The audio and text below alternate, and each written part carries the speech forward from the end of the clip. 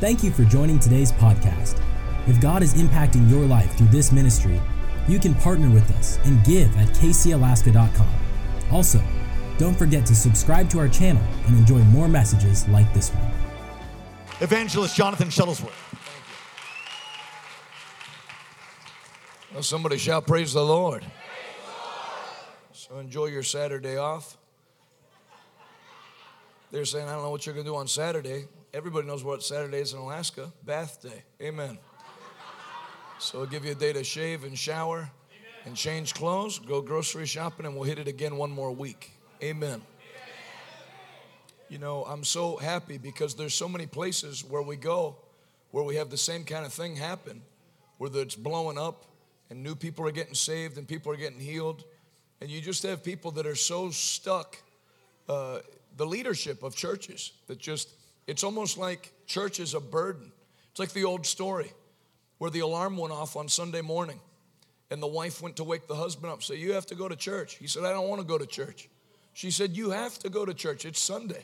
He said, I don't want to go to church. She shook him again and said, you have to get up and go to church. He said, I don't want to go to church. She said, honey, you're the pastor. You have to go to church. And if you're not careful, that's what church turns into in the ministry. It's almost like an extra burden. But that's not what church is supposed to be like. Church is supposed to be like it's been here.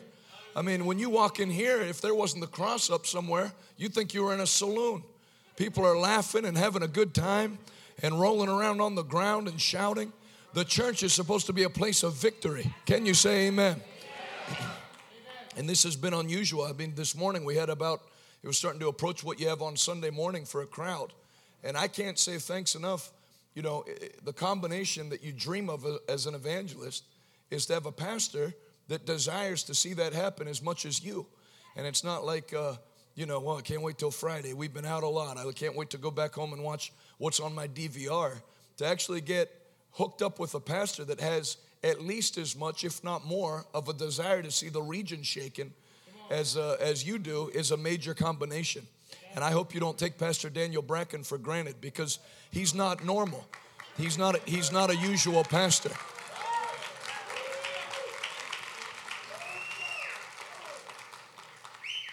He's a visionary.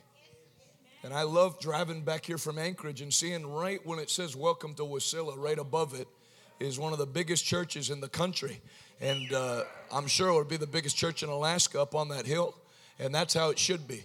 The church should be the dominating force in the United States, because we're not an answer. The church is not a supplement to the government helping people. Without the church, a nation is finished. Jesus said, you are the salt of the earth. And I happen to still be in a state where people still cure their own meat. So you know what salt does to meat? Keeps it from rotting. And so the earth thinks if they could get rid of these bunch of bozos that still believe God created the earth and go to church every Sunday and still think a family is a husband, wife, and children and all that, then we could finally have progress. But you're going to find out, according to Bible prophecy, that as soon as the earth is rid of us, it's going to take about 7 years for the whole thing to rot and decay. We are the light that's in the darkness. And what did Jesus say? What good is salt if it loses its savor? What good is it to be the church? You know, one of the great things about that building being built for that new church, unlike most mega churches, it's not going to be open for 85 minutes on Sunday morning and closed the rest of the week. That place is going to be an activity center where the Word of God is going to go forth and shake the region. And I'm so thankful that God's doing what He's doing now, where you're going to enter into that building with momentum. I believe this next coming week, God's going to begin the process of what I've been preaching in my spirit, where people are going to start to come in and dump gifts for the church that feel compelled by the Holy Ghost to get that building up and stick it to the devil. That you're not going to have Wasilla or the Valley or Anchorage. Alaska shall be shaken one more time by the mighty power of God. And you're not going to watch it happen. You're going to be a part of making it happen. If you believe that with me, take 15 good seconds. Put those hands together one more time. Give the Lord God a mighty shout of praise.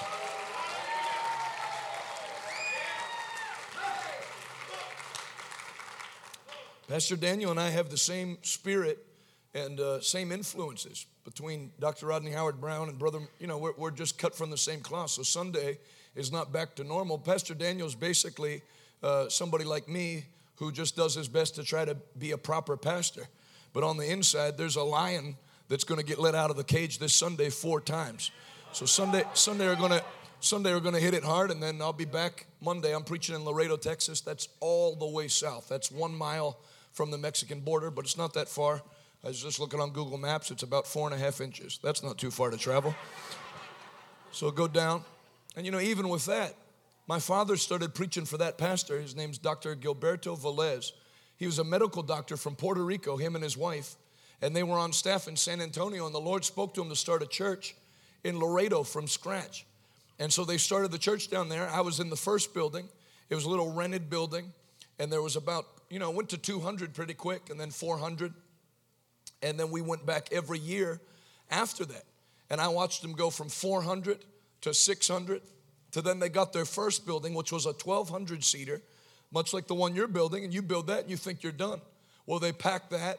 Then they went to 2 services. Then they were out of space, and they built the largest Hispanic Assemblies of God church in the country right down there on the border. It's about a 3,400-seater, and that's where I'll be. But I've seen that happen, like where I'm at now. I know I've been around this thing a little while. My dad's been preaching for over 40 years.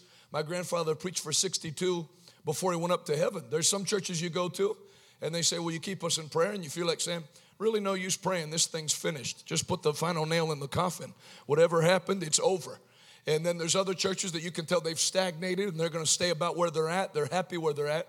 And then you come to some places like this one, and like the other one I was at in Amsterdam, Holland, where we went for a second week, where you can tell that the momentum of heaven is on it, and it's blowing up. When you move into that building, it's going to quickly fill, and it's going to quickly fill a second time, and it's going to keep going, because God is not going to allow the devil to have the last say in this generation. Jehovah is going to have the final say. And this young generation that they pick up off the side of the road like garbage from overdoses and bury them in the ground, that's coming to an end now. And this generation that's been marked for destruction, God is going to fill them with his fire. God is going to fill the young people. God is going to fill the mothers and fathers. God's going to start to put a passion in men and women that are my age, that I am not going to have my children know the same type of life that I knew growing up. I'm going to allow God to fill me. And I'm going to tell you something. If you never preach like I do or travel like I do, if you make your home a place where the presence of God dwells, and your kids know what it's like to have a praying mother like I knew, and a praying father who teaches them to believe God, you will have done a great thing, a major mark. That's what revival is, turning the hearts of the fathers back to the sons, and the hearts of the sons back to the father. The devil has done everything in his power to break apart the home. Revival starts to restore what the devil wanted to break. And God's going to use you to be a part of it in Jesus' mighty name. If you believe that with me one more time, put those hands together and give Jesus a mighty shout.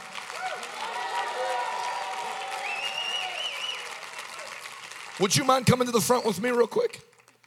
Would you mind coming to the front with me? I'll stay with you. I'll hold your hand. Come on up. Oh dear. How many canes did you come up with when we started? 2. And then you could barely move with those. The lady that was with you had to hold you up. Yep. And now you're walking just holding my hand like we're headed to prom.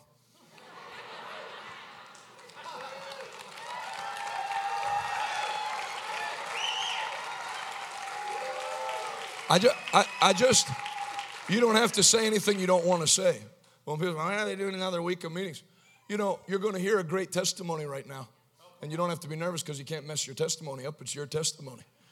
And I'm just going to have her tell, and you don't have to say anything you don't want to say, but just tell, what you came out of this weekend, and then what the Lord did for you the beginning of this week. And this will let you know why we do what the Bible says, which is to labor in the gospel. There are people that literally stand between life and death. And the only difference is going to be whether you reach them in time with the gospel. So I want you to make my friend welcome one more time and just start off. Just say what had happened, and then what ended up bringing you to church, and what Jesus did for you here. I'll stay right with you. Hello. My name's Dolly. Hi. Hello, Dolly. Shall we start singing? okay, I didn't expect this. I wasn't dressed for this, but I brought my towel. No. Like Bishop Jake. So, anyways, Memorial Day weekend, I was in a deep, dark space in my life. Oh, my God. Ooh, I had no way out. No way out, I thought. And let me tell you what. I couldn't take it no more. All these years of suffering and pain every day, and the doctors can't do nothing about it. You know, all this opioid addiction and stuff. So they just said, no, we're not giving you any pain medicine. So I just live with the pain, you know, since 2015. Every day. Can't walk up the stairs to take a bath, you know, going from couch to couch because I lost my job as a house parent, taking in Native high school kids that were homeless. And the federal government said, oh, no, we're not going to fund you anymore. So I lost my job and my house at the same time. After that, my life just went downhill and downhill. And I was at my wit's end. I had literally no place to go. And, you know, you can't go to AWAC because no one's beating on you. And then it's just, I refuse to go to the homeless shelter because I don't want to get attacked, you know, in the middle of the night, you know. And let me tell you what, my mom died in 2017. And in May, I had a stroke.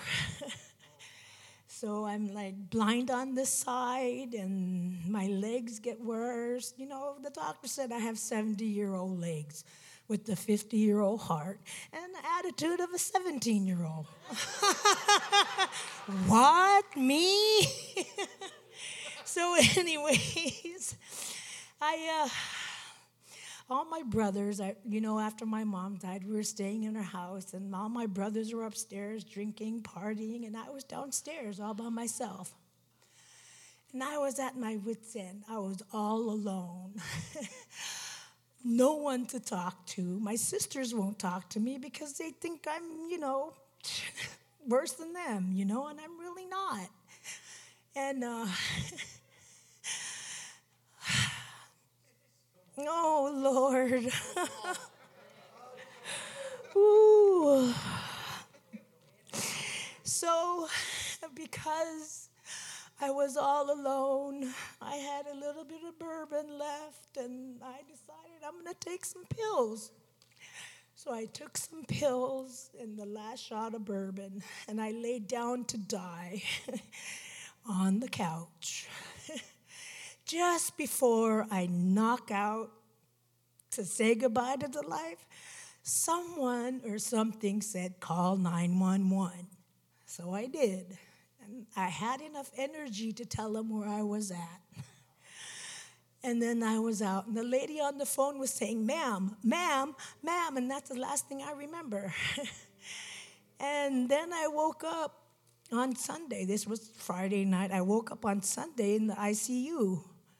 You know, with a very big sore throat because they put whatever that tube is down your throat and resuscitated me. Let me tell you what, I didn't have one visitor, not from my family, no cousins, no one. So I was all alone. And that 911 call, I don't know where it came from. But let me tell you what, there is a way out, and God is it. God is it. So you came to church on, what was your first day in church? Sunday. When did you sign out of the intensive care or hospital? When did you leave the hospital? Monday. Oh, Monday. Yeah. So you came here to church, and then you gave your life to Jesus Christ. And then tell me what happened after you gave your life to the Lord. People said I found Jesus. Oh, come on, he's not lost. I was. I was lost. There is no way that Jesus is lost. He knows every one of you. And especially me. And I'm so grateful for my friend Cynthia. She came to me. She's my best friend. She brought me here, and that's where you come in. So what happened after you gave your life to the Lord? What did you feel that he did? Ooh, I felt whole. I didn't feel alone. When the quietness comes, is stillness, and you feel something in your heart that tells you to pick up the Bible, and you read it. And the first page I go to is Job. I'm like, okay, So I started reading, and I was like, really? So, my legs are doing better. My heart's doing better. I still feel a separation between my head and my heart because of my stroke. Part of my brain is dead. I don't know, I can't see on that side. So, I am still here. In the name of Jesus. I'll tell you, isn't that awesome? Now, I won't insult your intelligence by asking, do you think she's the last one like that in Alaska? No, the state's loaded with people like that. And one more week, you get to fish them out. Where people that would die and go to hell, that actually after you get to know them, they're awesome people. But they're bound. But when Jesus sets them free, now you could go to any community you wanted and share that testimony, and it's more anointed than 90% of what will be preached by professional preachers on Sunday, because it's your testimony of how God brought you out. And so God not only sets you free, he'll put you on a path to rescue other people, because now you know what they're in, and you know that your God has the power that what he did for you, he'll do for them. That's what the Lord does. So, two things. Number one, I'm going to believe that tonight while I'm preaching, the vision will come back in your eye and you'll get back everything you lost in the stroke. And then, amen. And then number two, the Bible says the laborer is worthy of his hire. And so when you speak, you should get paid. We're going to send you $1,000 very quickly just to help you where you don't have to worry about where to live and where to stay. Love you. Great job. You helped a lot of people. Love you.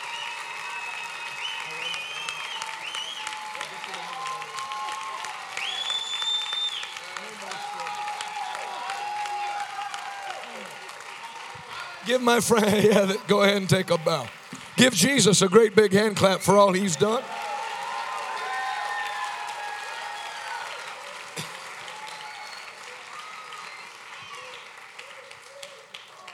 I want you, if you have your Bible, to open to Mark chapter 16. Mark, the 16th chapter.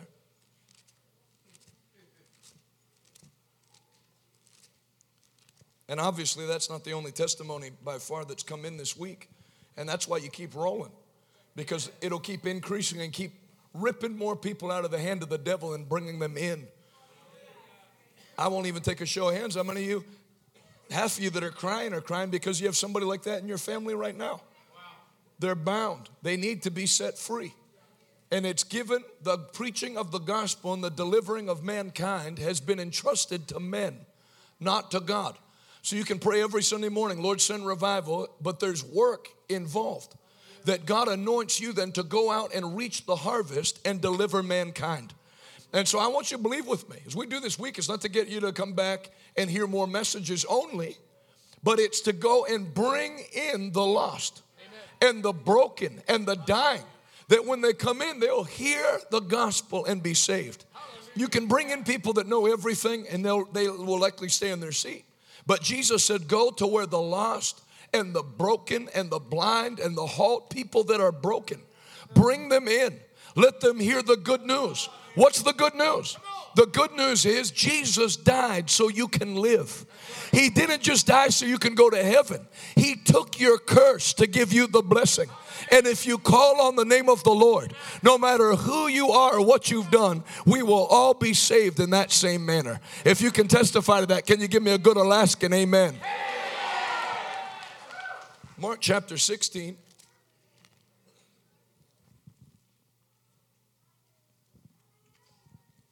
Mark the 16th chapter and the 15th verse. Then Jesus told them, go into all the world and preach the gospel to who?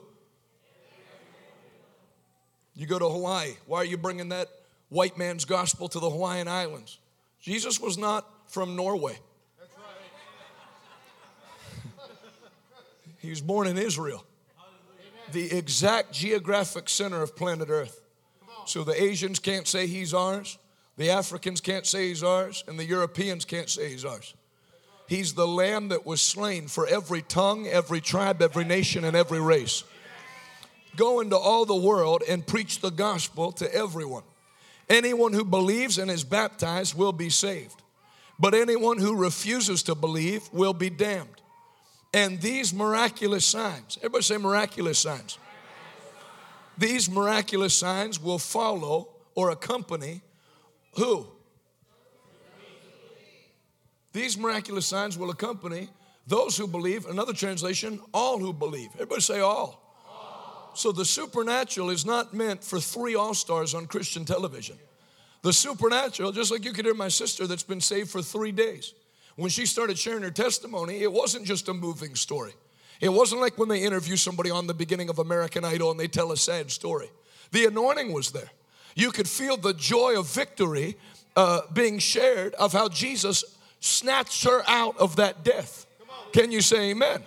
And so the anointing, the supernatural power of God is available to every believer. And number 2, it's essential for every believer because you are not going to do. I'll give you an example. I grew up, one of the churches I grew up in had a very low regard for the Holy Spirit. They actually stopped speaking in tongues, like a lot of churches have done, where they started off full gospel. How many of you were here in the morning service? Where we did Galatians chapter 3, where Paul said, after starting off in the Spirit, why are you now trying to continue in the flesh? So you have people that when they have 40 people in their church, they value the Spirit, and then when they get big, they start to say, well, you know, this isn't really something for Sunday. This is going to scare off a lot of people. And so they start to withdraw from the Spirit, and they end up losing everything. That's what happened to this church I grew up in. And so they got this vision to start planting churches. You know, we're just going to go Philadelphia. How many of you know Philadelphia needs a good church? We're going to send brother so-and-so out to that church to plant a church. Let me tell you something. If you've never been to Philadelphia, if you don't come there in the power of God, you're going to get your rear end handed to you in about 36 hours. Brother Schambach said, Philadelphia and Chicago, of all the places he traveled in the world, are the 2 most demonized cities he's ever been to. So you have this denomination that was a full gospel denomination, a church that started off as a full gospel church. It still said full gospel on the outside. But now we're upper class, we've moved uptown, and we don't need that. That's one of the things I'm so excited is I know that will never be the case with Pastor Daniel. There is not going to be little church Pastor Daniel and then big nice church Pastor Daniel. It'll just be the same man lit ablaze by the fire of God preaching at a bigger, nicer venue. But most people don't do that. That's why Paul had to write that to the Galatian church. So the reason I brought it up is they're sending this guy. You know, we want to plant 10 churches in 10 years. You can't raise up people to preach, when you don't have the Holy Ghost. People get raised up to preach in meetings like this. When there's no anointing, nobody gets called into the ministry. That's why in the greatest hour of need, where mankind is desperate for the gospel, all the full gospel Bible colleges are having to shut down or merge with liberal arts universities. Because think about it. Let's take this denomination. The Assemblies of God used to have so many people being called into the ministry that they had to have a school in the Northeast, a school in the Southeast, a school in the Southwest, and a school in the center, and then one up in Minnesota. But to accommodate, there were too many people being called into the ministry for one school to handle. And now there's not enough people being called into the ministry to even fill one school. That has to change now because the earth is crying out for the manifestation of the sons of God. Amen. Can you say amen? Amen? But you don't get called into a meeting where there's 25 minutes of preaching, no altar service, and they're talking on, keys to time management or something you can get from any 10-cent pop psychology book. Can you say amen? Amen? And so that's what they're doing. Well, this guy, hey, you're a nice guy. You've done pretty well in business. You know how to speak English. Why don't you be a pastor? So they send him out. Well, he doesn't have it. And so at 10 years old, I'm in that service. It's one of those real nice commissioning services. They have him and his wife up on the platform and the kids. We're saying bye. We're going to take an offering. We have cake in the foyer for when we're done. And my father, how many of you have seen my dad with the red hair come here and preach? My dad was a very calm person and never interrupted services, only twice. The one I told you about last night and this one. And this was such an interruption that I was 10 and I still remember it 28 years later because I'm 38 now. My dad stood up in the middle of that nice little service and bellowed out a message in tongues. And I'm talking a message in tongues in that church was as out of place as if you stood at the governor's rally and gave a message in tongues. Everybody's head whipped around. People hadn't heard one in 10 years. And my dad starts giving that message in tongues. I'm sitting by him and I can feel the heat of the anointing coming off my dad's body. And as my dad's giving that message in tongues, he moves out. We were sitting 2/3 of the way in the back, not on staff or anything. Moves out from the pew, still giving the message in tongues, and the anointing starts hitting Brother Joe. He's crying. And my dad, whatever he was saying in the spirit was going directly to his spirit. And then my dad switched into English because certainly nobody was going to interpret the tongue there. They didn't even know what the message was. You had people leaning over to each other. I didn't know Brother Tiff spoke 2 languages. So my dad comes up on the way up and he says, ruined the whole service. Thus saith the Lord, you are not ready. You are not ready. Give yourself to prayer and fasting or trouble awaits, says the Lord. And he breaks down and starts crying, but he didn't heed the word. They went right on with the plan. As soon as my dad finished, they just pretended like nothing happened. Well, that's Brother Tiff. He's an evangelist here. Many, thank you, Lord, for that word. Well, as we were saying, there's going to be cake, and they go on with business as normal. So he rents a little property in downtown Philadelphia where people get shot left and right. And it's not gang-related. 2 16-year-old girls waiting for the bus. And a guy comes up and caps both of them in the head. They're not in gangs, nothing. Just a devil over that city. And this guy comes with his nice little suit and Bible and goes and sits, rents the room, starts doing 1 week of meetings, does the Sunday and the Wednesday. And by the end of week 2, his wife goes into the bathroom. He's mumbling to himself naked in a bathtub, getting ready to drop a plugged-in boombox into the thing and end his life. He goes to the mental institution for 2 weeks. This is a businessman, pillar of the church, that then tries to go to war with the devil with no power and gets sent home out of the mental institution 6 weeks later with a twitch.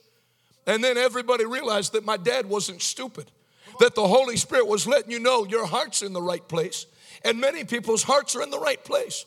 They want to help people. They drive by drug addicts. They don't say, oh, well, that's what you get. This man, isn't that a shame?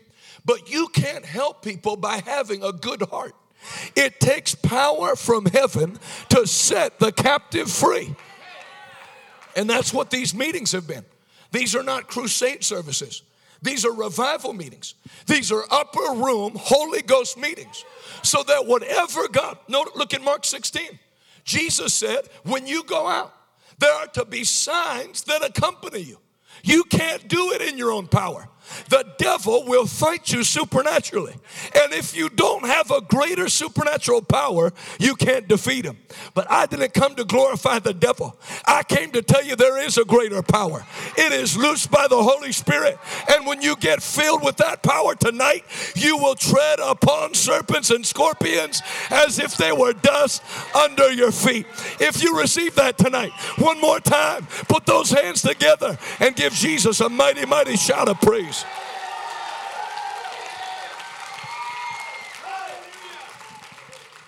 So you have people that go to war with no power, and you have people that go to war with excess power.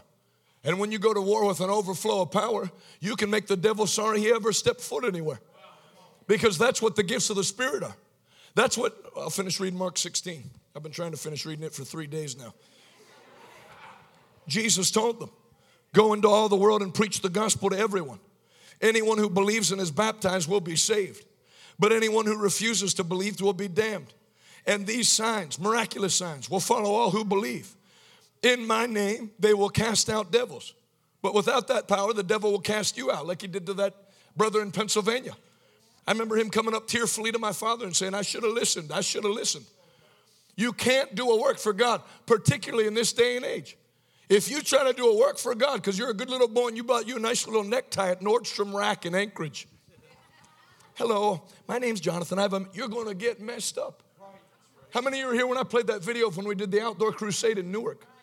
You know, the first 3 minutes you preach, you can see everybody sizing you up. You can see the police sizing you up. You can see the Latin Kings sizing you up. You can see the Crips sizing you up. You can see heroin dealers sizing you up. And if you don't have power, they would move in for the kill.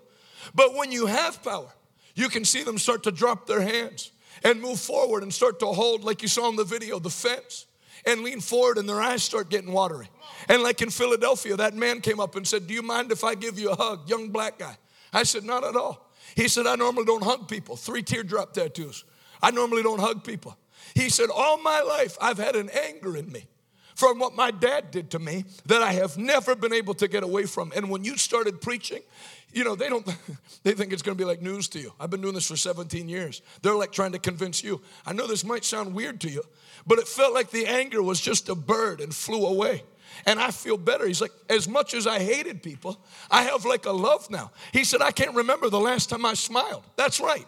Religion would put that guy in a class for 18 months and trying to teach him to deal with it. But when the fire of God hits you, the fire of God burns out all the chaff and sets the captive free. The Bible says in Judges chapter 16, don't miss this. The Bible says in Judges chapter 16, that they bound Samson with new ropes. But when the Spirit of the Lord fell upon him, the ropes fell off as if they were burned by fire. There's people like my sister there. She's a nice lady. She didn't come here and give me the middle finger when I started. I don't like preachers. She loved the Bible, but she was bound by an invisible rope. But when the Spirit of God came upon Samson, the thing that was binding him, he didn't break it off. It fell off as if it was burned by fire. Whether it's sickness and disease, whether it's depression, whether it's anger that you can't control, whatever rope the devil has used to make your life a living hell, you are only one prayer away for the power of God dropping down and burning that sucker off your life from now till Jesus comes. Why don't you lift both hands all over this room?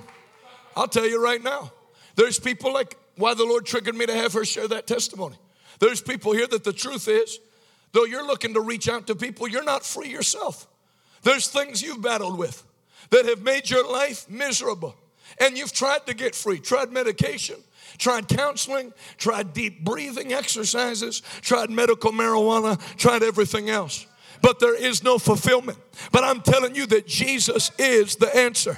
He's not an answer. He's not a way. He's not a truth. He's not a life. He is the way, the truth, and the life. And if you call on him, he won't cast you down. He will answer you and pull you out of all your trouble tonight. If you can testify to that, one more time, make a joyful noise in Wasilla, Alaska. Let the devil know that you know he's defeated.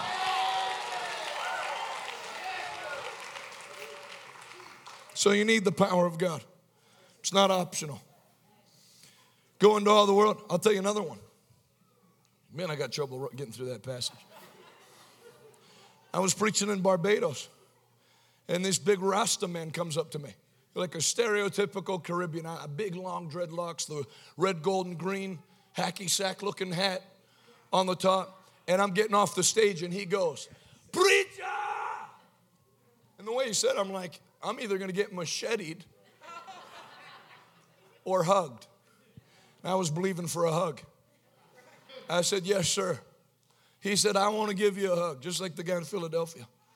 He said, "I always hated white people until tonight. Normally, I've had the opposite effect on people. I always liked white people till I met you."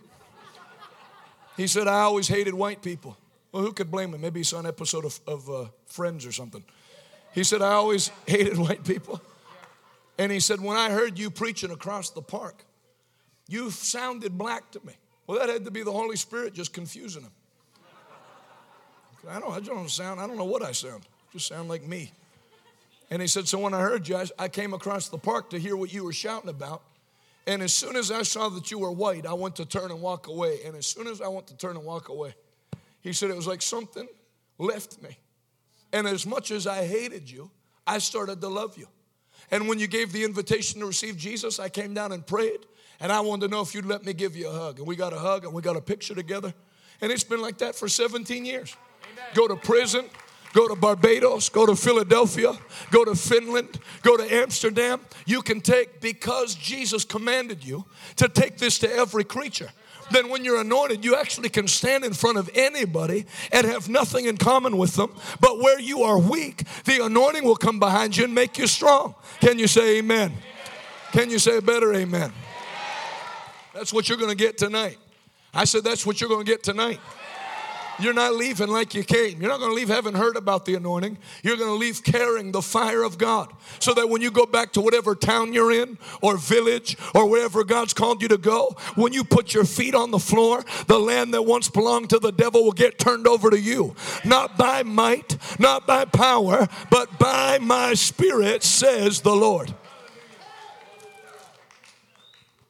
Jesus told them, go into all the world and preach the gospel to everyone.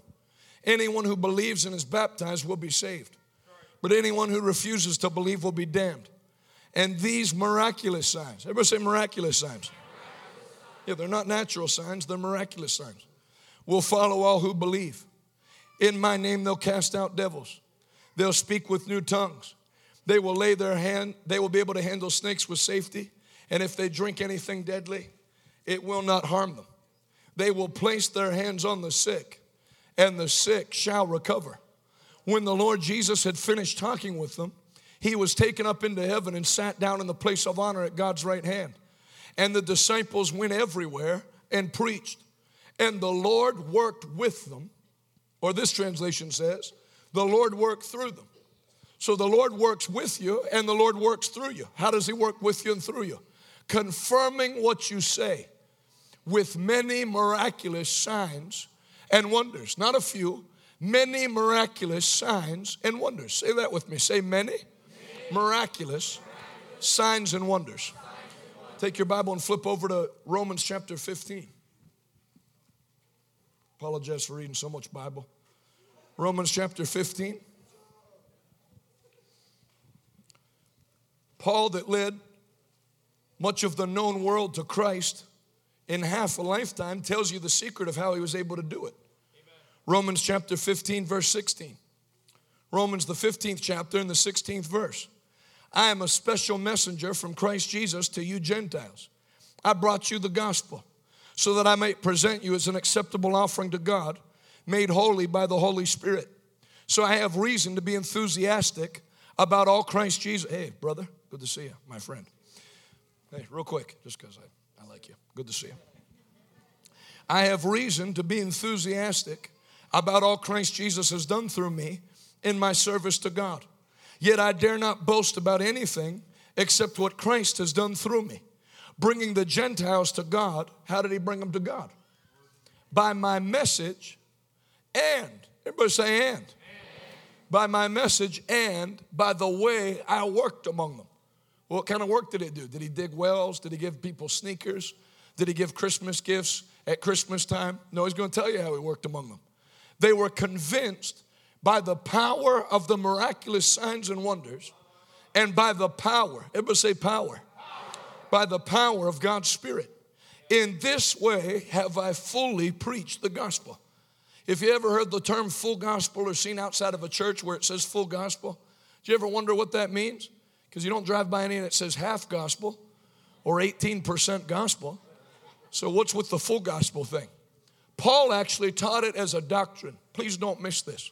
Paul taught it as a doctrine that you have not fully preached the gospel unless a manifestation of God's power comes behind your preaching to show the crowd that you're not talking about an American religion, but you are talking about a living God. That's what signs and wonders are. People say, what's a wonder? It makes you wonder, how the heck did that happen? That's what a wonder does. When God does a wonder, it'll actually make your jaw, like I'll give you one. In Nigeria, There's a pastor that I was listening to preach today. His name's Enoch Adeboye. He's 77 years old. He was doing a national stadium crusade with 60,000 people, telling this northern part where the Muslim stronghold is about Jesus and how he's alive. There was a man in the crowd who had a growth on his neck like a goiter. And I'm talking, if you've never gone overseas, if you got something wrong with you in America, they treat it. So even if it stays wrong, it's at least like an acceptable level of wrongness so you can go out in public. But when you go overseas, people have stuff wrong with them that you've never seen in this country. This guy has a growth on the side of his face, past his neck, down to here that blocks his whole face. And the ladies sit next to him. If you're by somebody like that, you're raised to not go like this and look. But every once in a while, you keep sneaking a look.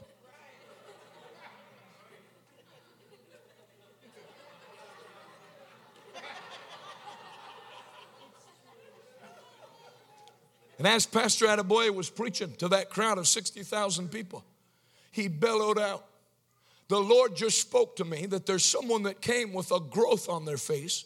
He wants you to know that it's just flown away like a bird. Well, Nigerian services are not short. And so she had gotten used to it. She was done checking them out. But after a while, 20 minutes after he said it, she looked over and the growth was completely gone.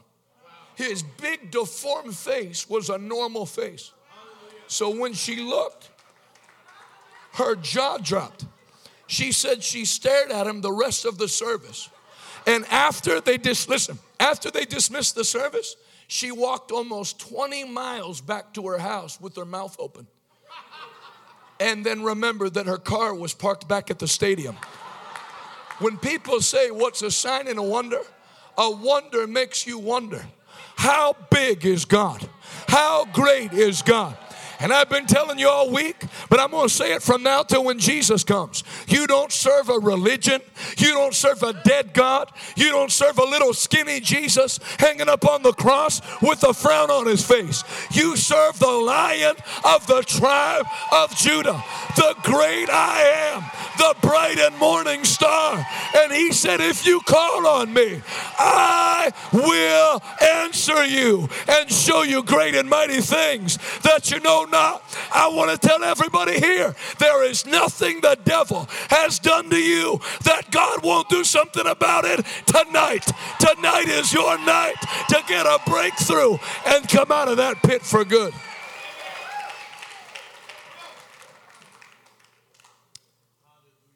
I'm sorry that I got excited. Going back to somebody shout hallelujah. Hallelujah. Shout a living hallelujah. God is alive. I said God is alive. Jesus did not take stripes on his back. He paid the full price for your freedom with his blood. If he paid the price, you shouldn't have to pay one more dollar to Walgreens or the pharmacy over at Fred Meyer. Is it Fred Meyer? Fred Meyer or anywhere else.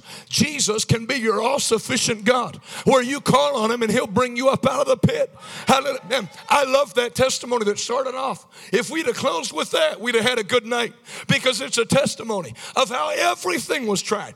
Bourbon, pills, doctors, Medicare, everything the world has. But as many of us know, you will hit a point in life where all of the natural things that are made available to help you cannot remedy the problem that is going on. But when you hit that point, when others would give up, you have a God in heaven who knows your name. And when you call on him, his hand is not short that it cannot save. It'll heal you. It'll bless you. It'll pick you up and turn you around. Come on, if you can testify to that. One more time. Clap your hands, all ye people. Shout unto God with the voice of triumph. Come on, make a joyful noise. The devil is defeated. The devil is defeated. Jesus kicked his tail 2,000 years ago. Everybody say signs and wonders. So I'm in a place that I like to call no man's land. And I'm not talking about Alaska. I'm talking about in the ministry. Because in America, you have people that pick a side of that. You have evangelicals who are all for soul winning, but they don't want anything to do with the power of God. Then you have charismatics and Pentecostals that love the Holy Ghost stuff. They don't want to win souls. They want to have the same 38 people come, roll around on the ground, never win anybody to Christ, and think they're having a big meeting because everybody, got sweaty and ran around. And those two things, if you combine them, are like C4 and dynamite, or C4 and a detonator. A detonator without C4 is just a watch. C4 without a detonator is just putty. But if you combine those two things, you can cause some trouble. And God gave us something to, it's like I've gone to all kinds of evangelical stuff. They talk about different baits for different fish, how to present the gospel to different groups of people. But the power of the Holy Ghost is like fishing with dynamite. If you light a stick of dynamite, and again, I'm being recorded, so I'm not, I don't want any Alaskans in jail tomorrow. I don't want to have to go on Judge Judy. He told me. We've arrested you for dumping dynamite in the lake and blowing up fish. But some of you know, you actually don't even need a whole stick of dynamite. You take an M250 and light that thing and put it in the water. And where it goes off, it doesn't matter if it's halibut or salmon. They all respond equally by floating to the top. And I found in my 17 years as an evangelist that that's how it is with the power of the Holy Ghost. Everywhere you go, you have people sit you down and tell you how you have to tailor what you're doing for that group of people. The people here like to go to bed early. The people here are very rough. Or the people here are very educated. But you start finding out that if you'll just allow that explosion of God's power and then not divorce it from soul winning, that it will actually, there is no better soul winner than the Holy Ghost. Amen. You can talk about how strong your meeting is all you want and how great the anointing is. If nobody's getting saved, something's wrong. Because even in the upper room when they were praying in tongues, the Bible says a crowd came to hear the loud noise. And 3,000 people were added to the church that day. Can you say amen? And so that's the no man's land I'm in. The evangelicals even though they're watching online secretly, like Nicodemus coming at night, they'll never support, they'd never sit here, but they watch. But they won't want anything to do with it because I sweat and speak in tongues and have the Holy Spirit. And then Holy Spirit people, quote unquote, don't want to get involved in meetings like this because they're not interested in souls. They want to get a touch. They want to get a touch tomorrow. They want to get a touch the next day and not do anything with the touch. But I thank God I got connected with a church in Wasilla that's a rare breed of people that love souls and love the Holy Ghost. And I'm thankful that God brought us here and we kicked the devil's tail 1 week, and in week 2 he's getting ready to get his teeth knocked down his throat. Because God never does anything to go backwards. God's going to go forward. And this coming week is going to be the greatest week that you've ever had, that we've ever had. Alaska shall be saved.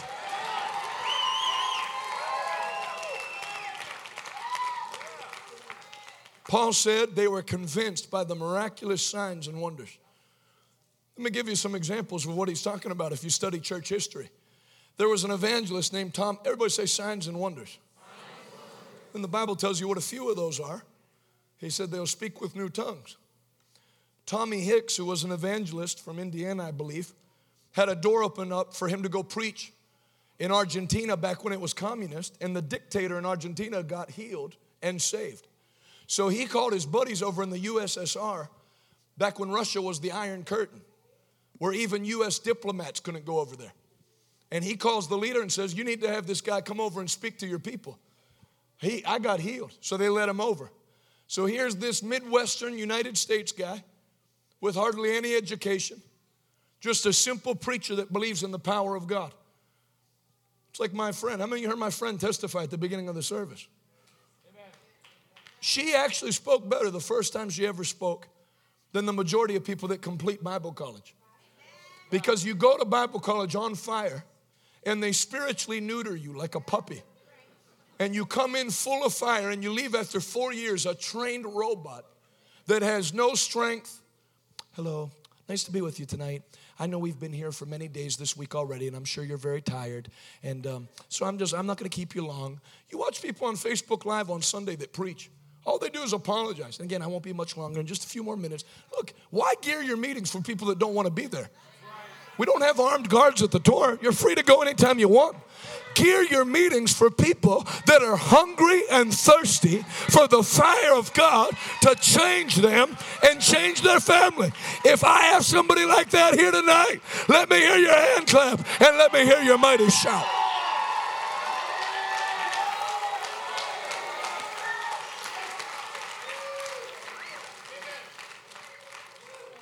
God can use simple people.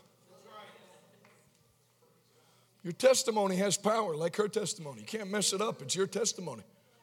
You tell what the Lord did for you, there will always be a power. They overcame him by the blood of the Lamb and the word of their testimony. There's always your testimony of what Jesus did for you will always be anointed. Tommy Hicks gets invited to Russia. Now remember this. When he goes and speaks in the USSR, Soviet Union, not only was the gospel illegal to be preached then, but before communism, you had the czars, and they wouldn't let any preachers in. So none of these people had ever heard about Jesus. So Tommy Hicks, is an American like most of us are. We can barely speak English, let alone Russian. So they assigned him a female interpreter who's a Russian, obviously not a Christian. And she's just there to interpret into Russian, and he doesn't know any Russian. So he starts telling them, Jesus is the way. Well, what he doesn't know, because he doesn't speak Russian, is with all her communist indoctrination. Must have went to a U.S. public school. With all her communist indoctrination, every time he would say Jesus is the way, she would say communism is the way. Because they had been taught there's no God, you don't talk about God, so she just changed it. And he doesn't know. Jesus is the way. She says in Russian, communism is the way. Jesus is the only way to heaven. Stalin is the great leader. She would change everything to communism and Stalin, and he doesn't know anything about it. She was able to fool him, but you can't fool the Holy Ghost. Tommy's there preaching his heart out and wondering why it's as cold as ice. And all of a sudden, he feels an eruption from his belly. What I preached to you the first 2 nights. Jesus said, in that day, rivers. Everybody say rivers. Not a well. A well can affect a home. A well can affect a group of homes. But a river affects nations. Amen. Can you say amen? Amen? And rivers, not a river, rivers of living water will flow out from within. John 7:37. But this spake he of the Spirit, who had not yet been given, but would be given to all who believe. Everybody say all who believe. All who believe. So he learned to do what if you'll learn to do, it'll make you victorious in every battle that you face. Yield to the Spirit. So he starts feeling this rumbling in his belly to give a message in tongues. What are you going to do? If you're preaching a crusade, you don't give a message in tongues. People aren't even saved. You're going to start popping off in tongues. So he's thinking that, but it's getting stronger. And eventually he just yields and starts bellowing out in tongues. As soon as he gets about 3 lines of tongues out, the female interpreter puts the mic down and runs out the door to the back. Well, now what are you going to do? You got no interpreter. You don't speak any Russian. So he just continues in tongues. Not thinking the whole time, what's going on? And all of a sudden, after about 8 minutes of tongues, the people's eyes start tearing up. And they stand up as one, lift their hands up, and then come to the altar and begin to pray. And he doesn't know what's going on. So while they're praying, he runs to the back and gets his interpreter, mad as a hornet. What do you think I'm paying you for? What did you leave me up there for? I don't know any Russian. She said, sir, I would have been happy to stay with you. But you said in perfect Russian, sit down and shut up and don't say another word the rest of the service. He didn't know what was going on, but the Holy Ghost knew what was going on. Not by might, not by power, but by my Spirit, says the Lord. Somebody shout hallelujah. There will always be. No man goes to his promised land uncontested. There are giants, listen to me. There are giants in every man's promised land. And if you try to beat them in natural power, you'll get your rear end handed to you in a hurry. like our friend did in Pennsylvania. You'll actually get afflicted by the thing you're coming to deliver people from. But if you carry God's fire, the God of Abraham, Isaac, and Jacob always has a plan to lay waste to whatever test has been set against you. Now, if God could do that to open the gospel for a nation and beat a national devil, how much more do you think your God can solve the problems that are going on in your own household, with your own family, with your own marriage? Sure, the devil has a plan, but God has a plan to destroy that plan. I want you to lift, hallelujah.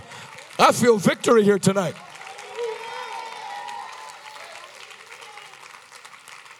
When you don't have the power of God, you'll spend your whole life talking about what the devil's doing.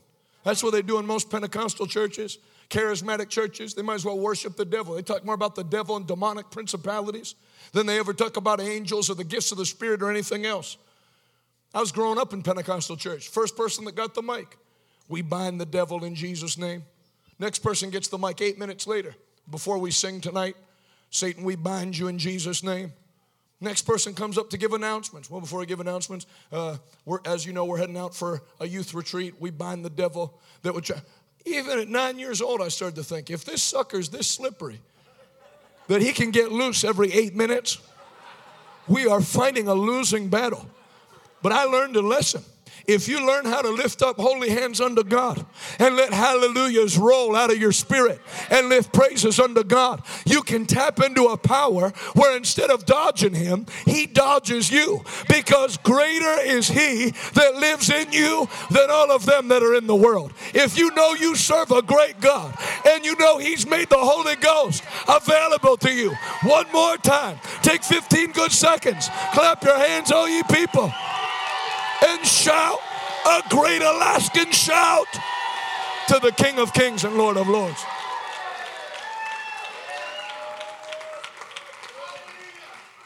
I know people have real trouble. Faith doesn't deny reality. Faith deals with reality. So whatever's going on in your own house, Jesus didn't die for imaginary enemies to be defeated. The enemies are real. But the power of God is more real. And I said the power of God is more real. And the power of God is not subject to the power of the devil. The power of the devil is subject to the power of God. I personally don't see any reason why you have to stay bound for 19 more minutes. At 9 o'clock Alaskan time, I declare an end to all your struggles. The God that turned Israel's captivity will turn your captivity tonight in Jesus' name. So rejoice and be glad, for the Lord has given you the victory. One more time, shout amen like thunder. Amen. Everybody say signs and wonders. What do wonders do? Make you wonder, how in the world did that happen? My dad gets an invitation to go preach in the bush in India, not city India, not metropolitan India, bush India. He buys a train ticket to go start the meeting. The pastor buys it for him. He doesn't speak the language. My dad goes to get on the train, and the conductor starts arguing with him. And then the pastor very sheepishly says to my father, Brother Tiff, I don't know what happened. I booked the ticket for today. My dad had to preach that night. But they misprinted it, and it's for tomorrow. And this train's full. I'll call them and let them know you won't be there tonight. They'll kick off the crusade without you. I'm very sorry. Well, obviously, my dad's disappointed. Goes to stay at the hotel and wait to get on the train the next day. When he wakes up in the morning, they had a complimentary newspaper at the hotel. And the headline of the newspaper is that train that my father was supposed to ride derailed, and there were 169 people dead and the rest injured, just laying in a field. Had to go rescue them. So without the power of God, I'd be telling a story about how my dad gave his life on the mission field. But God's not finished with my father. And when God sends you out, the devil's not allowed to send you back. Can you say amen? I want to tell you that tonight. The devil didn't start you, and the devil can't finish you. God has started you, and he that began a good work in you will bring it to completion in Jesus' name. Don't listen to me. Don't let any devil lie to you. You're not finished yet. I don't care what the CAT scan says. I don't care what the blood work says. It's not up to the devil when you go. You can stand up and say, I will live and not die, that I may declare the goodness of the Lord while I'm yet in the land of the living. So my dad gets on the train. The devil thinks, well, I wasn't able to kill him on the train, no problem. Where the crusade was right directly by a training site for radical Hindus to kill Christians. And so my dad starts preaching, and a guy comes in the side door with a machete, and this was a blood cult. I mean, stuff like they don't know about over here. Where, you know, I guess they do know about it. They drink blood there. Here we have Planned Parenthood. So here they do the same thing, just with a nice logo and all that. And then your taxes pay for it.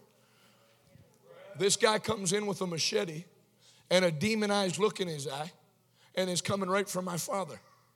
And all the ushers just stand pat. You know, I don't know what ushers think they are in most churches, like door candy.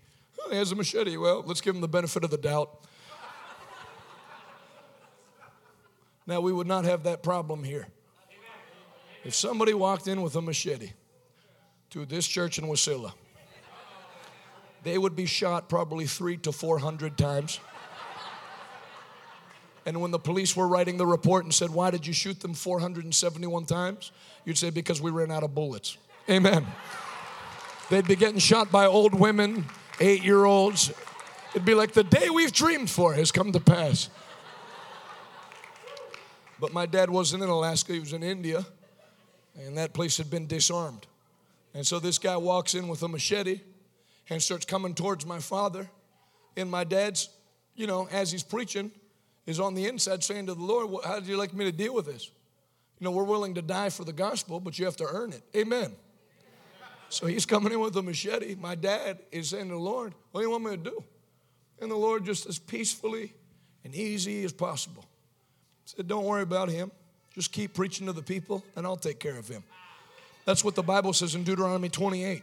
If you serve me, your enemy will attack you in one direction, but I'll make him run from you in 7. I prophesy in the name of Jesus tonight. Every enemy that has tried to attack you, they're going to run from your life with speed tonight in the name of Jesus Christ. So rejoice and be glad, for the Lord has given you the victory. Hallelujah. That guy gets within about 8 feet of my father, and he flies off his feet, not fall under the power. It looked like an invisible force hit him with an Easton aluminum bat. Not all angels play the harp. Some have gold teeth and neck tattoos.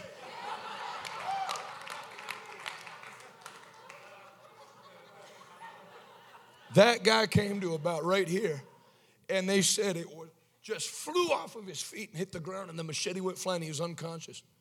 Second guy comes in down the center. Boom, same thing. Another one comes in the side. Boom. Another one comes in. The devil's crowd never was that bright. If I planned an attack with 4 of my buddies and I walked in and all 3 of them were out cold, I go, you know what? We'll do a tactical retreat. 4, 5, 6, 7. When the 8th one walked in, he's the only one with any sense. He walked in, saw a pile of his cohorts, and my dad said he went like this.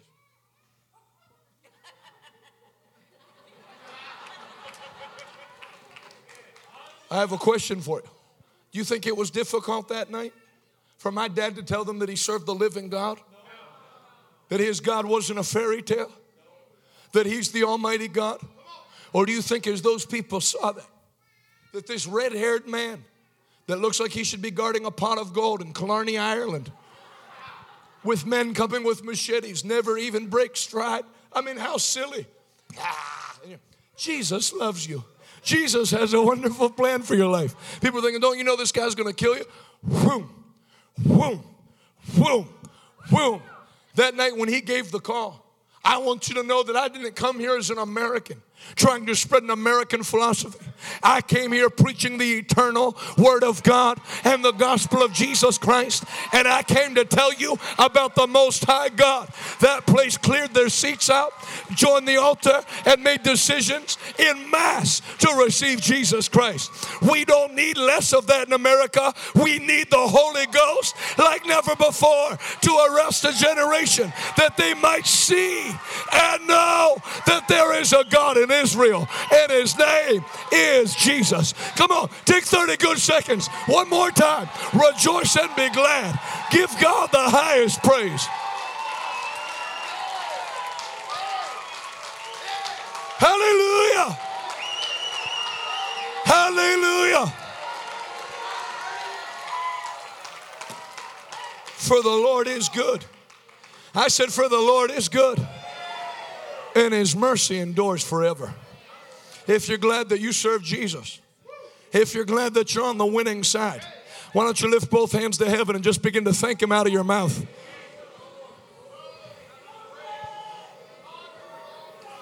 Hallelujah. The battle is not yours. It is the Lord's, and He's already won. You're not going down.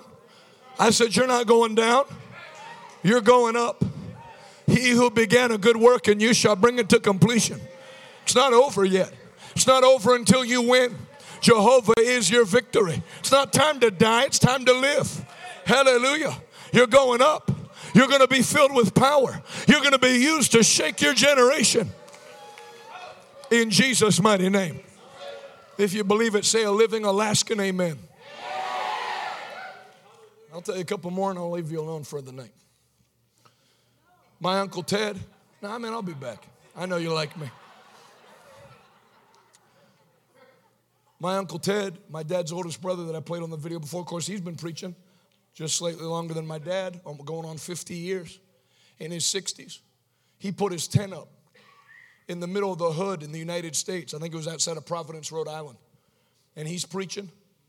And there's a guy that was brought into the meeting. My uncle didn't know it. He just saw that his head was like this. And he was missing 3.5 inches of vertebrae in his neck. They had to take it out because of an accident. Stabilized his head between his collarbones, and he couldn't move his head, or, it would become unstabilized and he'd die. So my Uncle Ted just sees him like this. And my Uncle Ted prays for the sick, like you're supposed to, because Jesus said. Jonathan, do you pray for the sick? I didn't know we had the option. Amen. I didn't know it said, go ye into all the world and put on a robe and tell people a 20-minute message and then retreat to the back. Bible says Jesus taught, then preached, then healed. And then after he got done laying hands on everybody in the Middle Eastern sun, after teaching and preaching with no sound system, and laid hands on the whole crowd, then they started to bring the kids to him. And Peter said, hey, enough. Can't you see what this guy's been doing for? And Jesus, hey, leave him alone. Suffer not the little children to come unto me, for such is the kingdom of heaven. And then he began blessing the children. That's how Jesus operated. That's how I want to operate. That's how Pastor Daniel operates. And that's why this church is never going to have a building big enough to house the crowds that come in to hear and be changed. Hallelujah. I said hallelujah. Hallelujah. Praise the Lord. So my uncle sees that guy with his head like that and says, sir, would you mind if I prayed for you? And he says, no, not at all. But what people don't know is if a tent evangelist says, would you mind if I pray for you? It's asking permission to be physically assaulted. They think, Lord, just help him as he's here tonight. So my Uncle Ted grabs his head with both hands and picks it up to where it should be. What should have killed him. And his wife gasped. I think sometimes God does the miracle just to keep us out of prison. Amen. So my Uncle Ted, when he hears the wife gasp, looks over to ask her what the problem is. He hasn't even started praying yet. And before he can ask her what's wrong, feels the 3.5 inches of vertebrae grow underneath his fingers immediately. Well, when you're a faith preacher, you're supposed to act like you've seen it all before. But when God does wonders, even you can't pretend. So when my Uncle Ted grabbed his head and went to ask what's wrong, and that happened, he went, whoa. And the guy was crying. Now the wife could see that his neck was like that, and my Uncle Ted could feel the power of God on the guy's body. So the wife has her hand up, the guy has his hands up. And then this is the peculiar thing. My Uncle Ted looks, and directly behind the man is an 8-year-old girl who, much like our friend in Nigeria, doesn't matter what nation you're from. If you're sitting behind a guy that has no neck, if you're my age, maybe you have enough class not to look. But when you're 8, you look. You sketch it in your Bible. This little girl had been looking at this guy's missing neck for 90 minutes and now saw that he had a neck. So when my Uncle Ted, this is very peculiar, when my Uncle Ted looked past him to her, she had her eyes big and they were watering and her mouth was open. And the Lord spoke to my Uncle Ted. Ask her if she'd like to touch his neck. Wow. That's odd. But my Uncle Ted obeyed. He said, little girl, would you like to feel what a miracle feels like? And she went like this. He said, touch his neck. And she took her finger and touched his neck. And when she did, whatever residue of the glory of God was left from growing those bones back. Man, I feel the anointing just talking about it. Coursed into that girl, and she began to bellow out in other tongues. Problem was, she was a Muslim. Her father that brought her to the meeting because she was sick. You know, Muslims believe Jesus is a healer. Isha, they call him. So they're willing to come get prayer to get healed. But if your girl bellows out in another language, most Pentecostals would tell him to quiet down. You're a Muslim father and your girl's now speaking another language. He grabbed her with both hands for her to be quiet. But the way you stop live wire is not by grabbing it.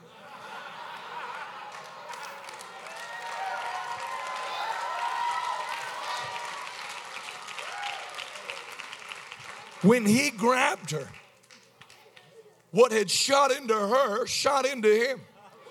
And he lifted his head back and began to bellow out in other tongues.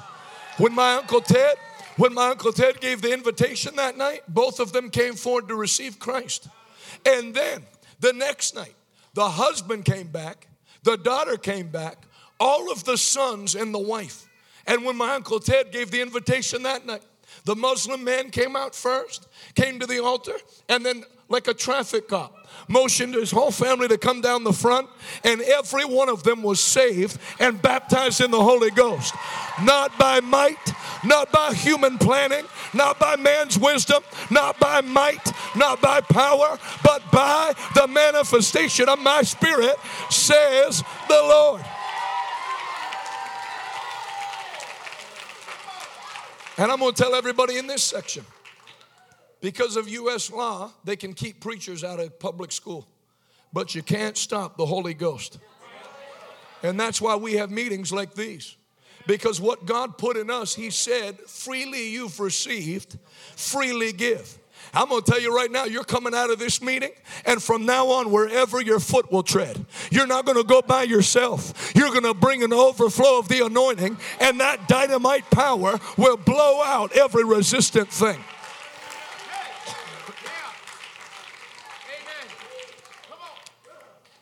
Miss Hannah, stand to your feet. Take 2 steps forward. Tonight's your night. God has your number tonight. Because I'm sure after driving all day and doing everything you did, you were just here to be kind. But God honors it when you come into His presence. With your hands lifted, when you go back to finish your assignment, you're not going to go back the same way you left out. You're going to carry something that's going to begin to open doors for you everywhere you go. The only prayer you'll have to pray upon graduation is not, Lord, where to go, or not, Lord, please send me somewhere. It'll be, Lord, which door to walk through. For I have seen your faithfulness, and I am opening a door that no man can shut. Hallelujah. Hallelujah. Just lift your hands all over the place and begin to worship God. Begin to worship Him out of your mouth. Prindianama. Confirming what they said with many signs and wonders. Don't ever think, I don't know how I'm going to make it. I don't know what I'm going to do. It's not up to you to do it. It's not up to you to figure out how to make it. It's up to you to carry God's power and let God's power flow through you. And then it'll begin to solve the problem on your behalf.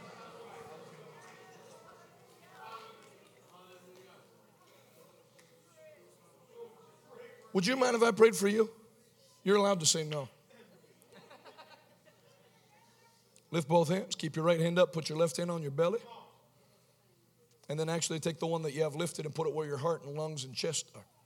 In the name of the Lord Jesus Christ, the healing power of God flows through you right now. In fact, it's already done. More. More. More. That's it. Take it. In Jesus' name. From now on, every time you feel like clapping, lift your hands instead. Would you mind if I prayed for you too? Pink and nice shirt. Both of you come right out. Power of God's all over you. Jesus is going to help you tonight. Amen. Praise the Lord. I know some people don't like chewing gum in church, but if somebody falls over backwards, I like to make sure it's not from my breath. Amen.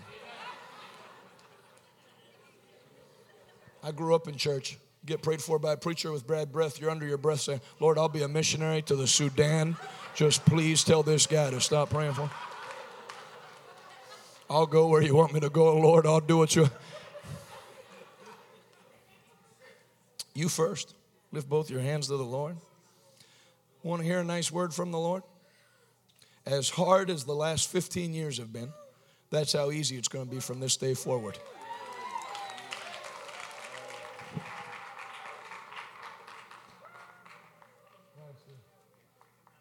All the heavy burdens you've been carrying for like 9 people. Come on.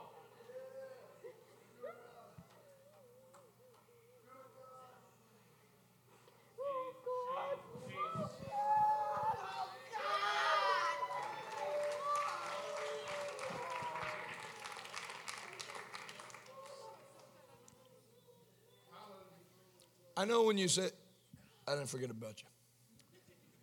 I know you think when you say something like this that it's just like they train you in Bible college to say like nice things to the crowd. But I'm telling you, I really love Alaskan people. And then the native Alaskans receive so easy and they don't have any pride. That's why. Like her just hitting me as I'm giving the word. I like that. I like raw faith. I don't like this. Amen. That's true, brother, actually. I have been carrying a heavy load.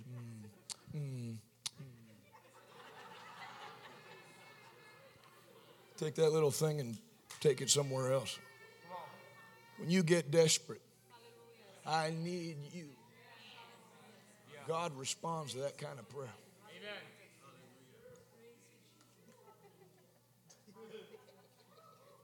Too happy. Too blessed. It's going to be the best run you've ever had. Filled. More. If you see a lady walking backwards on the highway later tonight, you'll know what happened. Oh, she was at the meeting. Hello, hi, sister. Well, lift your hands to the Lord. How'd you like some good news? You're not going to die. That's right. Close both eyes. This is the working of miracles. Come on. All through your bones, the marrow of your bones, and all through the area. Hold her up if you would.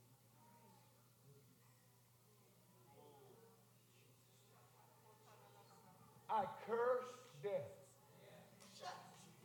I command it to lift its hand off of you now. Yes, God. In Jesus' name.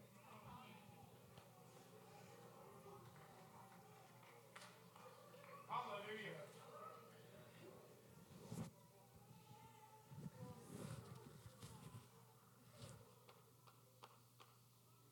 May through December, or June through December, will be the best months you've ever had. No more. Enough's enough, huh? Because I know in my spirit you're like my friend over there. You couldn't take it anymore. It's too much. You say, God, if you're real, I need help. And God, I did say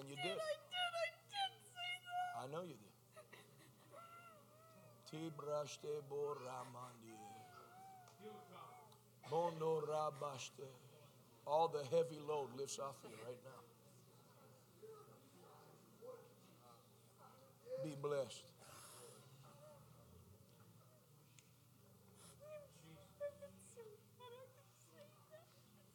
The Lord heard you. That's why He sent me over. So there, it's done. Yeah, look at you. Now you say thank you, Lord. You keep doing that. I know. Now it's done. Get it. Don't hit me anymore. Only way. I'm like, I love you. You're gonna have a great year.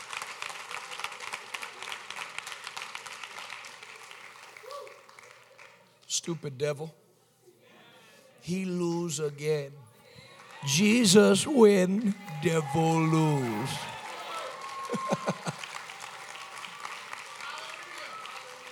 That's why I like Jamaican songs. They leave out all the filler words. Jesus win, devil lose. Yeah, I guess that's all you need. Amen.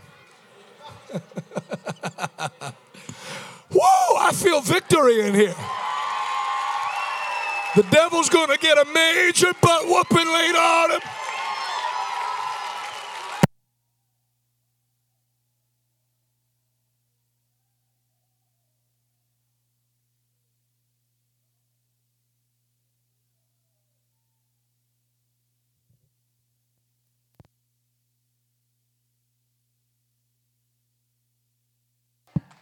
Hallelujah.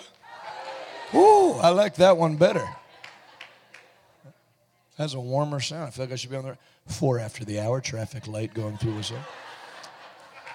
Somebody shout hallelujah. Hallelujah. Say Jesus is Lord. Jesus is Lord. This lady in the light blue, Talitha Kuma, come right out. Lift both hands, close both eyes. As you do, the power of God comes upon you even stronger. Hallelujah.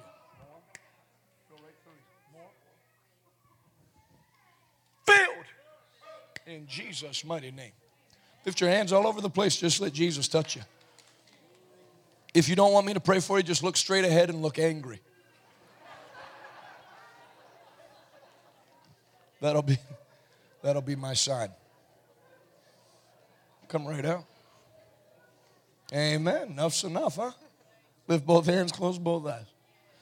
Let me tell you, the Holy Spirit moves in like waves. And I can tell you the wave that's moving tonight is everybody in the sound of my voice. That's probably why the Lord had me kick off with that testimony. Everybody in this place that you've done your best to stand, but you're getting weighed down and you think, I don't know how much longer I can live like this. I can tell you how much longer you're going to have to live like that. About 6 minutes. The Lord's going to take every heavy burden and lift it off your shoulder. And you're going to spend June through December 25th with the praises of God rolling out of your mouth, saying, the Lord has done great things for me.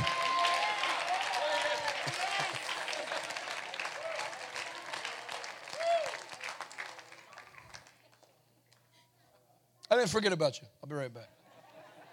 Lift both hands, close both eyes. Praise God. Praise God. Hallelujah. All the heavy load. Yes, sir. There it is. Jesus' name. People say, I want prayed for, but I don't want to fall down. Then stand up. If you get pushed over by somebody as skinny as me, you got a problem. Amen. Those preachers push those people down. I have wrists the size of the big toe of Alaskan men.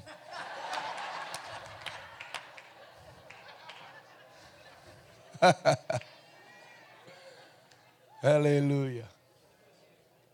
You're not going to die. The Lord's going to rejuvenate your body. In fact, put one hand on your lower belly. As you do, God recreates your organs. Your blood flow goes. There it is.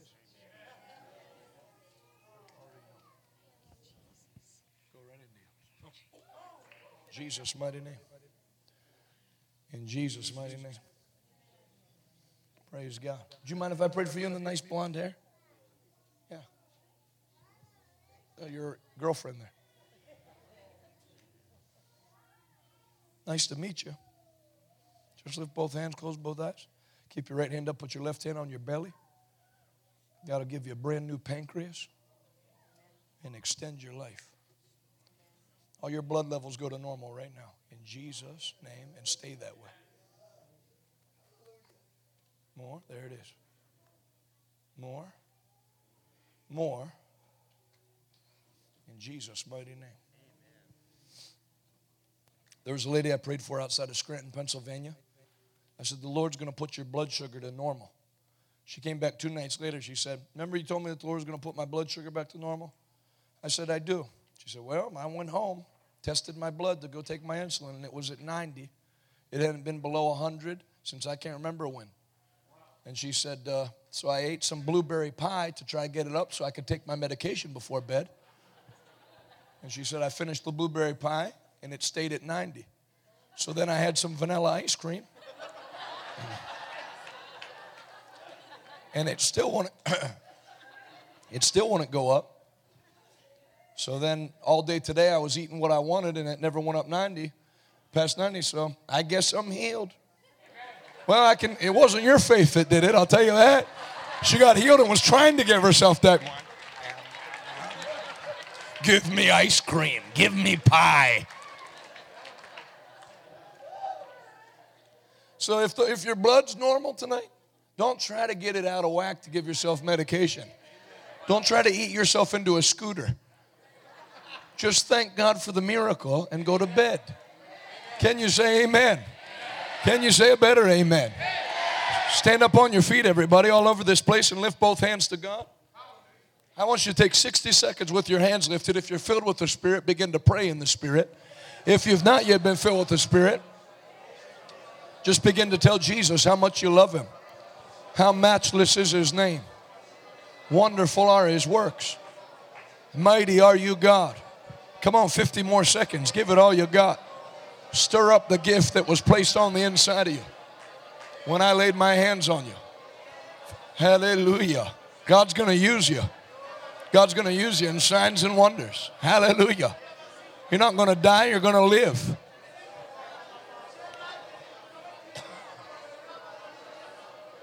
"30 more seconds. Keep praying.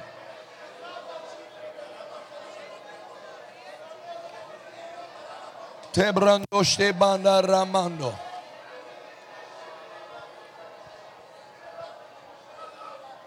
Tebrando Stebanda Repa. Can I tell you something in the second row? You're delivered. Now it's done. That's how you do it. Is there? That's a different girl. Don't even look the same. Hallelujah. Well, say it out loud so the devil can hear you. Say, I am redeemed, by the blood of Jesus, from all the curse of the law. What happens to others can't happen to me. I'm not under the curse. I'm under the blessing. In Jesus' name. Lift both hands again and begin to thank Him out of your mouth one more time. It's over. The battle is over. The battle is over.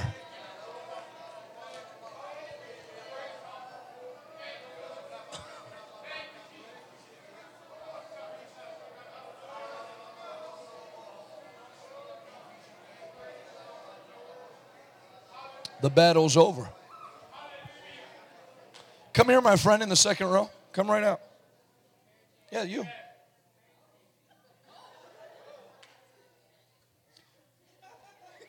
You can tell it's done. Tell everybody what Jesus did for you tonight. What you can tell He did. Oh. What do you feel? Feel free. Well said. Face me, lift both hands, close both eyes.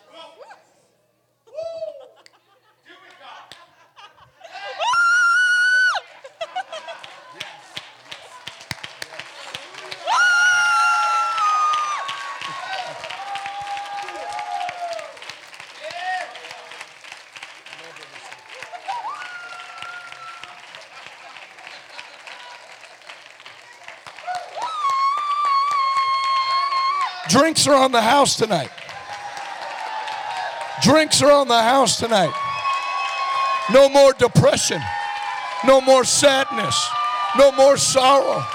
No more tears. Hallelujah. It's over. It's over.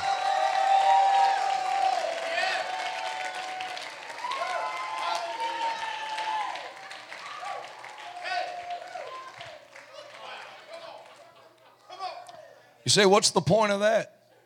Bet you she doesn't go shoot up a school.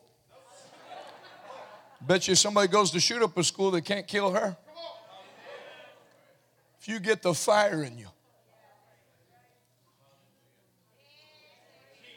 it's over. I got shook up like that when I was about 7 years old. I'm still messed up.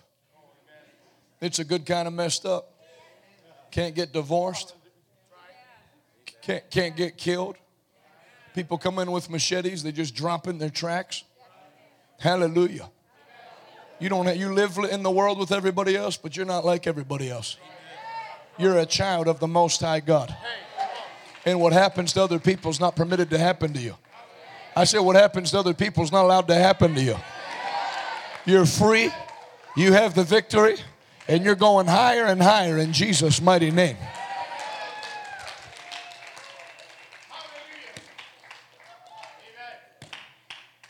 Hallelujah. Hallelujah. I want to miss tomorrow if I were you. Going to have a Holy Ghost blowout. Get whatever you want. Take all you can grab. It's time for God's children to rise up and make the devil sorry he didn't kill you when he had the chance. Amen. Every head bowed, every eye closed. If you're here tonight and you don't know the Lord Jesus Christ as your Savior, that's what enters you into the blessing. It's the blood of Jesus that destroys. It doesn't just forgive your sins. It destroys sin's control and the devil's access to you. It's like I told my friend when he relapsed on drugs and I went into his drug house to go rescue him. And I led all the people there to the Lord. There's only 3 of them, so it's not as big as it sounds. But I told him, I said, you know, if you give your life to Jesus, all these problems that won't stop, you can literally shut the valve of them off. And I felt that so strong preaching all night. It's like my friend that opened it up with her testimony. There's many people here. Life is just endurance for you. You don't enjoy being alive. Like the Bible says, it's part of the curse. In the morning you wish it was night, in the night you wish it was morning. Wow. Life's no fun. Jesus didn't come so you could endure life. Come on. Jesus came so you could enjoy life. The thief comes to steal, kill, and destroy. I have come that you might have life and have it more abundantly. There's people that are here that you're not having abundant life. You're not even having life. You're about wrapped up, sick of living. That's the devil. God made this earth for you to enjoy. The Bible says true religion is not meat or drink, but it is righteousness, peace, and joy in the Holy Ghost. We're supposed to be happy people. Go to Wingstop, and if the same guy's working tonight that was working last night, ask him if he remembers one group, what group he remembers. I guarantee it'd be our group. My cousin Teddy that was here in January, him and I have gone out to eat after we finished preaching 2 different times, and the manager told the waitress, don't serve those 2 any more drinks. We hadn't had 1 drink. Came in drunk on new wine. And you can stay drunk. Can you say amen? Some revival meetings in America, I'm not talking like way in the 1800s, I'm talking about like not long ago. People would leave the meeting drunk in the Holy Ghost, would be weaving while they were driving. The police would pull them over and ask them if they were drunk, and while they started talking to them, the police officer would start to get hit. And when they told them that they were at the revival meeting, they knew about it and left before it got on them. What people pay money for at these dilapidated bars, then you wake up and look at who's next to you and think, oh my God.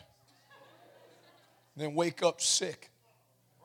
That's the devil's substitute for what God wants to put on the inside of you. A river of joy, a river of righteousness, a river of peace. You don't have to pay for it. The price has fully been paid. If you're here tonight and you say, Jonathan, if I was honest, the reason I realize now that I'm struggling and suffering and one thing going wrong after another is I have not fully given my life to Jesus Christ. I want you to ask yourself that question, young and old. Is your life fully surrendered to God? Or do you still have one area of your life that is your area? And I like to go out on the weekend. You can't live how you want. Jesus will either be everything or he'll be nothing at all. When you live with one foot in, one foot out, one hand on the cross, one hand on the world, it's the most frustrating life because the devil still has an open door to come in and slap you around at will. But tonight, you can shut that valve off for good and come over to the winning side. And I want you to come over to the winning side. There shouldn't be one Alaskan in hell. Heaven should be full of people on four-wheelers going way too fast, making too much noise. Can you say amen? If you're here tonight and you say, Jonathan, that's me. I need to give my life to the Lord, and I'm not going to put it off one more hour. I'm doing it now. I want you to quickly put your hand up high and wave it at me, and we'll pray right now. I see you. I see you. I see you in the back. I see you on the side. I see you in the middle. Very quickly. You know, Jesus said this. When I grew up, they didn't do this. I see that hand. God sees that hand. That's all that's important. 30 years of camouflage altar calls produced a generation of camouflage Christians. That there's 60 million of them in this country. Nobody even knows they exist. But those days are over. Jesus said, if you confess me before men, forget what the crowd thinks. Make a public stand. Then I'll confess you before my Father that's in heaven. Every person that lifted a hand and meant business with God, quickly slip out of your seat. Come to the front right now, and we're going to pray. Come now. Go ahead and clap for them as they come. Cross over the line.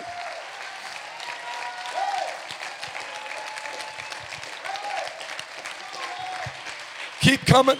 If God, amen. That's a good, come closer. Praise the Lord. Anybody else before we pray? Keep coming, come closer.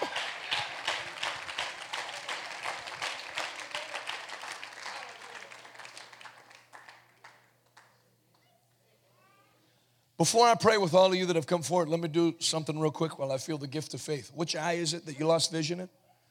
How much? All of it? Half. Put your hand on your eye and lift the other one up to the Lord.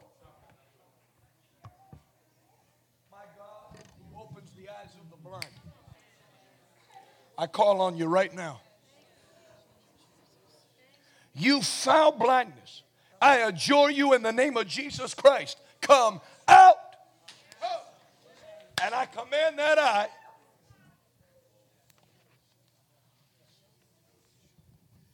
come open in Jesus' name. For the Spirit of the Lord is upon me, because he has anointed me for the recovery of sight to the blind.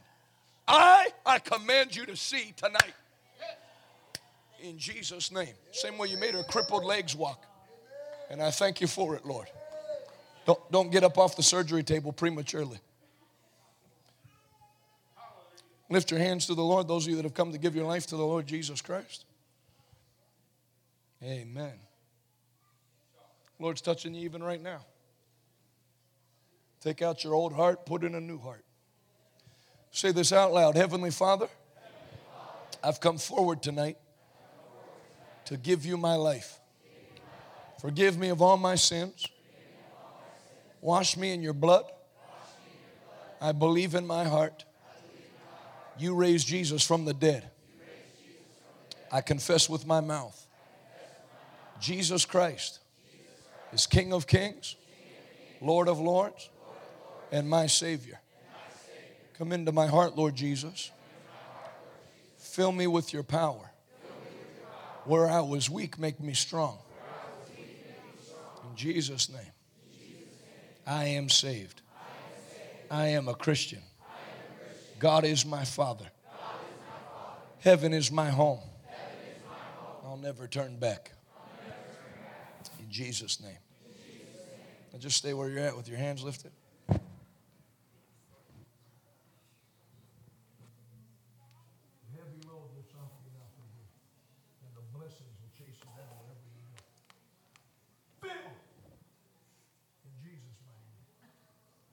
Well, you got the winning hat on. Lift your other hand up to the Lord. Anybody from your life, your past life, that would try to pull you back into the life you don't want to live, they'll go missing. In Jesus' name. God will keep sending people in your path that'll help strengthen you. Or what you made a commitment to do today, God will help you to do it. The same fire God put in me, puts into you right now. Filled. In Jesus' mighty name. You're going to make heaven. Trust Him. In Jesus' name. Your sins are all forgiven. Lift your other hand up to the Lord. Lift the other one up. Let me see this one. In Jesus' name. Be filled. In Jesus' mighty name. In Jesus' name. You three know each other, the boys? Brothers or friends? Lift both hands, close both eyes. Friends and brothers. Sound like a motorcycle gang. That's what the little one said. Friends and brothers. All right, thank you. Father, help this little motorcycle gang to do great things for you. In Jesus' mighty name.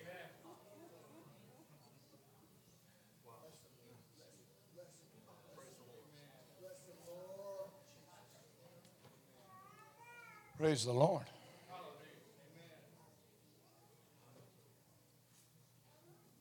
This lady with a nice flower dress. You have flower in your hair, just step out into the aisle. You don't have to come any closer. Yeah, you. Lift both your hands right there. Close both eyes. As you do, the power of God comes on you even stronger. Lift your hands up even higher. Filled. More. More. More.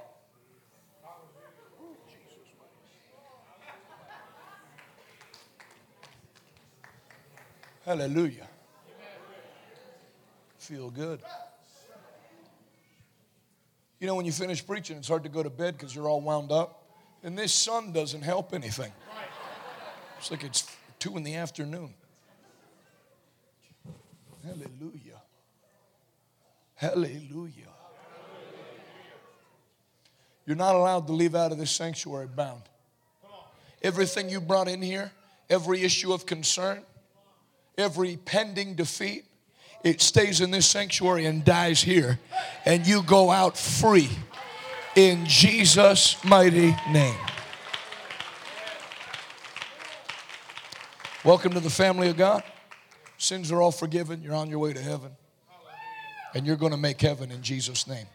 Let me tell you a couple things. Number one, we got service tomorrow at noon and 7. So do everything you can to be in the meeting. If your boss won't let you off, tell him it's Ramadan.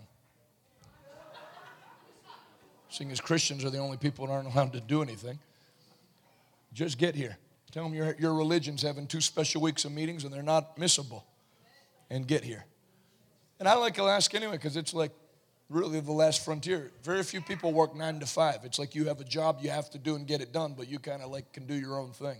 I like that. That's America. And so come on in. Noon and 7.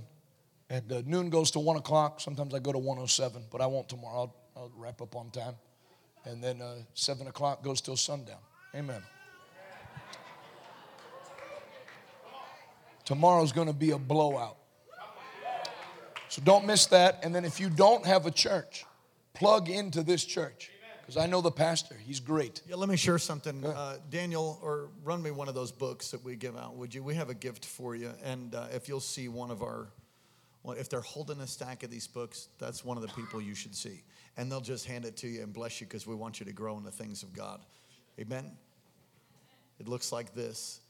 It's called the Life Book. Welcome to life and life abundantly. You just see our people on the way out and they'll help you. They'll be holding stacks of these, so if you could be sure that we do that. Sir.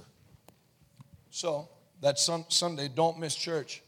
Not just this Sunday, permanently. And then if you do have a church you normally go to, kindly let the leadership know you've changed churches. Amen. Give your new brothers and sisters in Christ a great hand clap as they go back to their seat. Go ahead, you can go back and be seated. God bless you.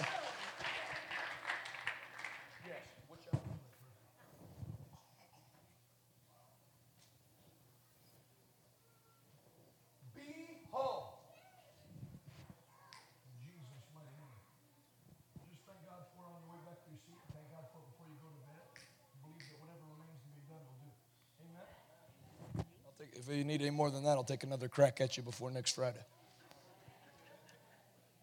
One time I preached, you can be seated.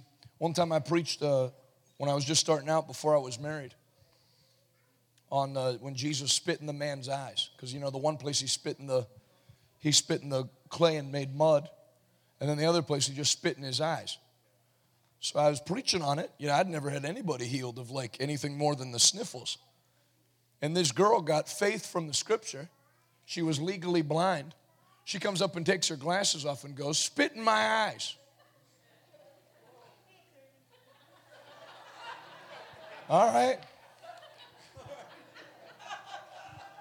And the Bible says whatever you find to do, do it with all your might. So I did not give her a little religious spit. I gave her a Lenny Dykstra, Philadelphia Phillies. Whoa.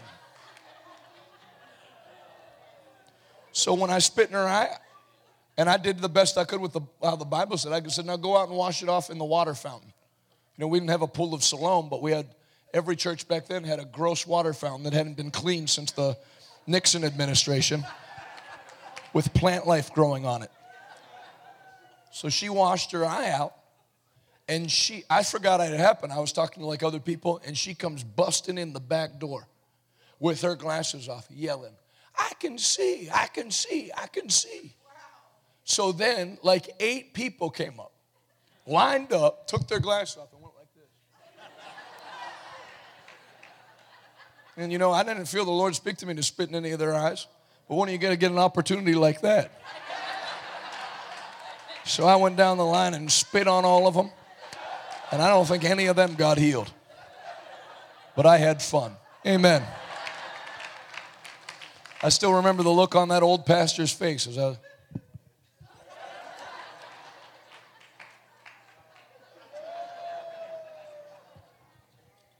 Praise God.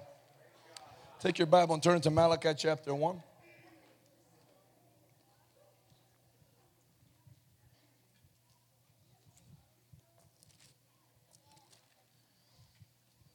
You can't lie in church or you don't go to heaven.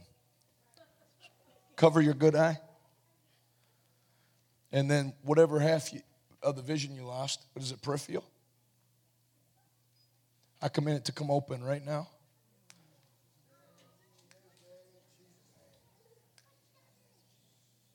I'm telling you, the Lord will do it right now. I'm not going to spit in your eye, so relax. Although I know you want it in mind.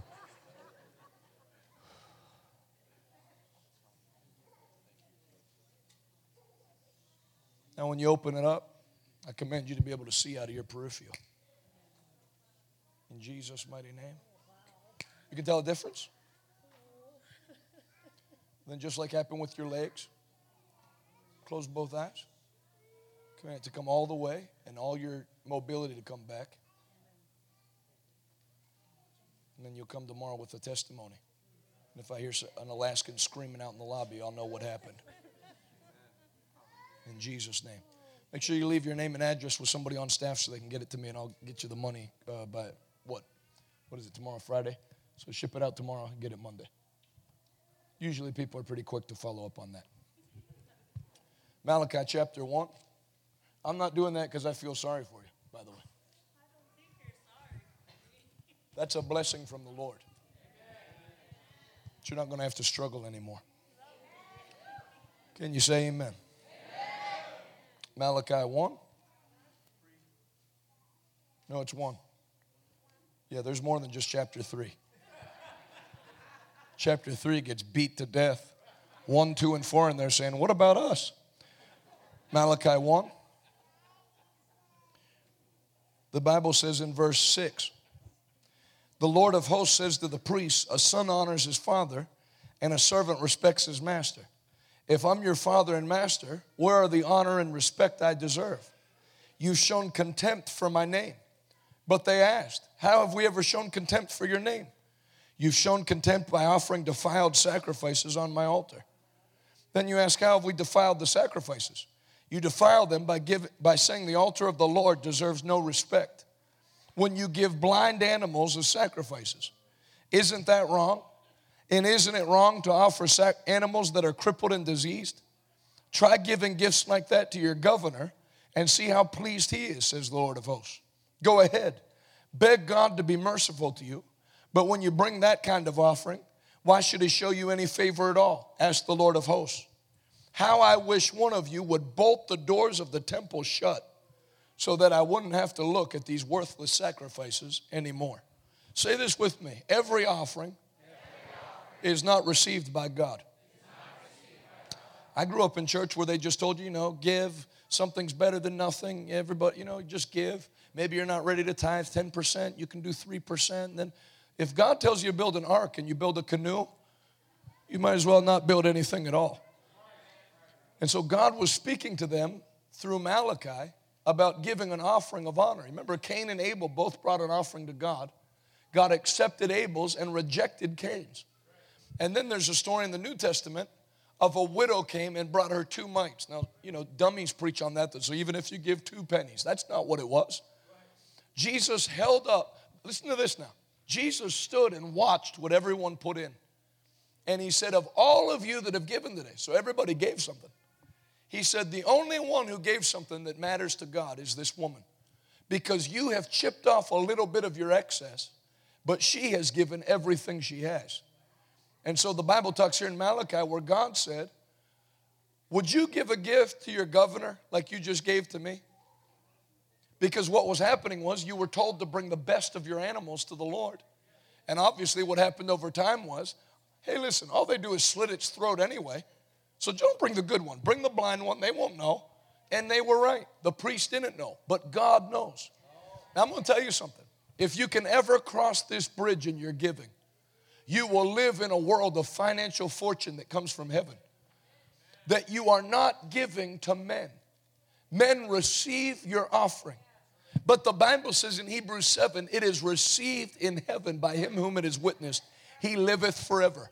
Hebrews 7, 1-8. So those guys were saying, they're just going to cut it up. But they forgot that God actually watches over it. And when Jesus was on earth, he stood and watched what everybody put in. Let me unfold that check. That's what you're giving? Okay. Of all of you that gave today, the only person that moved God was this person's offering. So there's some people that have given in every offering, but they've never given one offering that moved God. If you were here last night or the night before, whatever night I mentioned it, I had the Lord speak to me to clear out one of my personal accounts and give it, which was $18,000. I rounded up to 20 and took some out of another account. That was a lot for me. And I brought that to the place where I was going to sow it. There were meetings going on all week. I was not the preacher. I wasn't getting anything. Plus, I had to pay to go down there. I gave that the first day I was down there and never gave in another offering because that was what the Lord spoke to me. Nobody had to get up and you'd be amazed if you start doing what the Bible says, how it starts working for you like it worked for the characters in the Bible. I don't have to have somebody come and cheerlead an offering out of me and, that's a good revelation. No. I asked the Lord ahead of time, when I come down here, what would represent my best to give? Like Malachi 1. What's something that I could put in the hand of Jesus and say, this represents the best of what I have? And that was the answer, 20 grand. So I put that in, and then, they pass the buckets the rest of the time, and you let it pass you by, and people look at you. They're allowed to look all they want. I didn't take a wrinkled 5 and a 1 and throw it in every service. I came with my best and laid it before the altar. And I told you if you were there, you heard the testimony before I could get the check out, the return on it already came. It's miraculous. Because there's a lot of people that every time the offering's passed, they reach in their purse, take the 2 smallest bills and throw it in, but they've actually never followed the Bible instruction of letting each man give as he's directed by the Spirit. When I come to my home church, I give if they take an offering or not.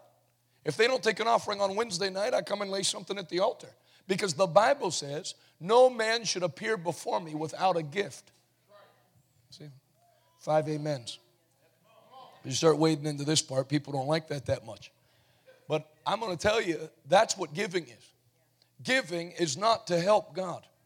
Giving is an opportunity for you to put your money in the one thing that Jesus said, anyone that leaves houses or property will receive in this life and now 100 times as much as what they've given. That doesn't happen if you give to the Easter seals. That doesn't happen if you give to charity. The church is not a charity. Now you watch. If you follow the NFL, a lot of these guys get their signing bonus that grew up in church and tithe off of it. But then when they go to sign their second contract, their agents get to them and they'll still give 10%, but now it's the charity. We're not a charity. This is the soil of the gospel of Jesus Christ. And you heard, whether it's my friend that now is walking, tell me what charity can take a crippled lady and make her walk in 2 days.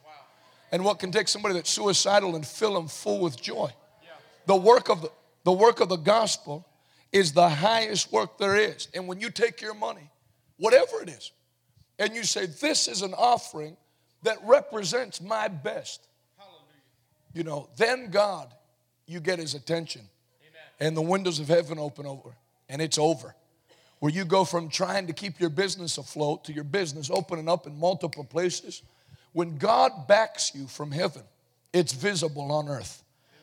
And one of the ways to tap into that is an offering that honors God. So your only responsibility is to ask the Lord, if you haven't done so already this week, what is something from my business, my ministry, or personally that I can give that says, Lord, you gave me everything I have, and now I return this to you to let you know I have not forgotten who my source is. That's all you're doing. God, here's proof that I know it wasn't my brain that did this. It's your blessing. And as long as you do that, the blessing keeps coming back to you. Tell you, before I turn the mic over, it's been stunning to me. Everybody say childlike faith. I gave that little girl $100 because she said such nice things to me. She comes back the next morning service with $20 in an envelope.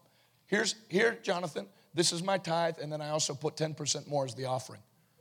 So then when she did that, I thought, well, I should show her what Jesus does when you honor him. So I gave her 100 more. So now she's at 200 minus the 20, so 180. She comes back today with another envelope. Here's 20 more immediately. I didn't say, now, how much of that belongs to God? None of that. Because she didn't have to give it to me anyway. And then I don't think I've had the chance to get her the 100 back, but I'm going to do it again. And then behind her was a boy. Hey, I have money that I want to give you. So kids feel it. Coming up with $20. One kid brought 80 or 100. He's a little kid. I don't know how many kids he beat up for milk money, but good job. Taking wealth out of the hands of the wicked, literally. And so isn't it interesting that kids with their sensitive spirit feel that? That as they've been here receiving, I want to give something of mine to God. And then adults say, well, yeah, but they don't have to pay bills. You want to know what? You don't either. If you put God first, God said, all the other things, I will add them unto you. So I want you to give with faith that God, I'm giving this. He says, hey, take me out of the equation. I'm giving this to you to say thank you. And I'm giving it in faith that as I release it, you are opening up the windows of heaven and pouring out a great blessing.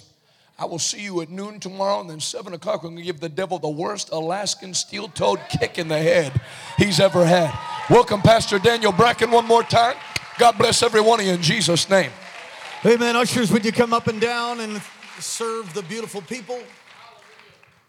If you're giving, and I believe all of you are, amen, 4 different ways to do that. You can give electronically, as my wife and I generally do. You can write a check. You can text to give to the number 77977 KC Wasilla, and that'll give you intuitive links on how to do that. I would encourage you to do electronic giving. It helps us administratively. But if you're not comfortable with that, that's no problem at all. Some people don't even have a checkbook. You just swipe. Use your phone, Apple Pay. I think that can be all right. Just don't take the mark of the beast. Amen. I said don't take the mark to buy and sell. Amen. Chip under your hand or under your forehead. Bad idea. All right. Guess we ought to teach more about the book of Revelation. What powerful meetings. Tell everybody you know, by every means you have, do whatever you can do to get in these meetings. They're life-changing. He'll touch you in direct proportion to the hunger that you have. So if you've come with just a looky-loo type thing, God's not obligated to touch you. It's the hungry and thirsty that are filled. He spoke in parables to hide truth from people that were just casual observers. Don't ever become a casual observer. You might want to fast a little bit. You want to go deep. You want some real breakthrough in your family. And you fast and pray a little bit. Skip a few meals. Some of us could be helped by that. Amen. You ready to give? You ready to sow?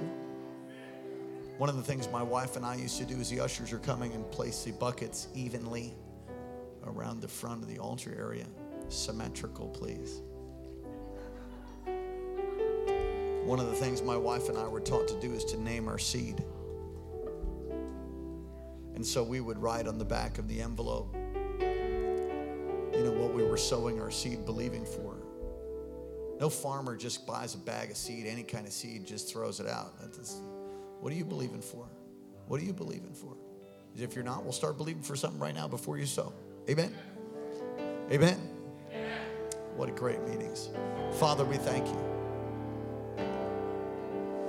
We sow seed into the ministry, the entirety of this going into Evangelist Jonathan Shuttlesworth and Revival Today. Those online, those gathered here. And we pray, Lord, a harvest for him, that you would multiply it many times over. This gospel of the kingdom would be preached all across America, God, in the nations of the world. The signs and wonders following as he preached about it today. And thank you for those that are healed, those that are touched.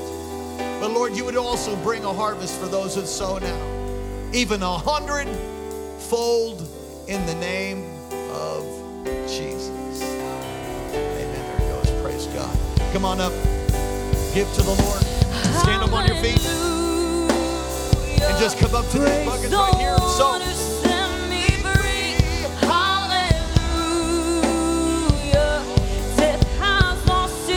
Would you stand with us? Come on and worship. You have broken every chain. There's salvation in your name, Jesus Christ, my living hope. Hallelujah. Come on, worship him as you give. Set me free. Hallelujah. Death has lost its grip on me. You have broken every chain. There's salvation in your name, Jesus Christ, my living hope. Come on, sing with us. Hallelujah. Praise the one who set me free. Hallelujah. Death has lost. Death has lost its grip on me. You have broken every chain. There's salvation in your name, Jesus Christ, my living Come on, with all your hope, sing hallelujah. With all your heart, hallelujah. Hallelujah. Sing it. Praise the one who set me free. Online, sing. Hallelujah. In your car, wherever you are. Death has lost its grip on me. You have broken every chain. And there's salvation in your name, Jesus Christ, my One more time. living hope. With everything. Hallelujah. Praise the one who set me free. Hallelujah. Death has lost its grip on me. You have broken every chain. There's salvation in your name, Jesus Christ, my living Put your hands together for Jesus all across this space. May the Lord bless you. All of my Connect people, those who are handing out those books, Get all up in the lobby. All right, good. God bless you. Let me close. Father, thank you for what you've done. May the Lord bless you and keep you and cause his face to shine upon you.